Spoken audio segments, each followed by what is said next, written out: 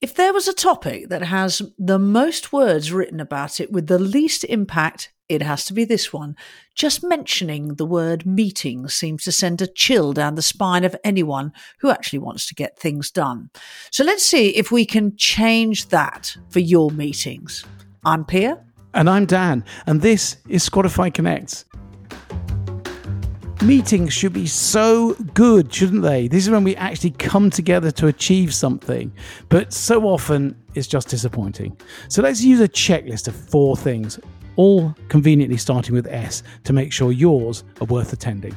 So here we go. Number 1, meetings should be specific. Every meeting should have a clear goal.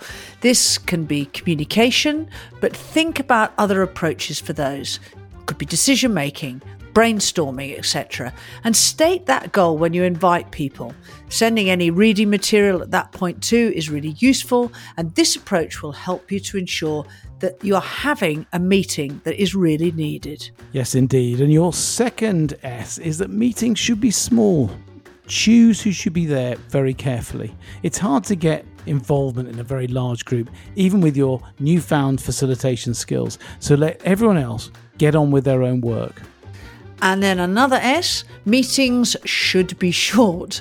Don't default to an hour or 30 minutes. How long do you really need? Can you stop and give people time between meetings? No one has ever said that they have back-to-backs in a positive way. And meetings, finally, should be structured. Use the 3 W's to structure your meeting. So this would look like W1, what do we want to achieve and why? And this could be sent out in advance.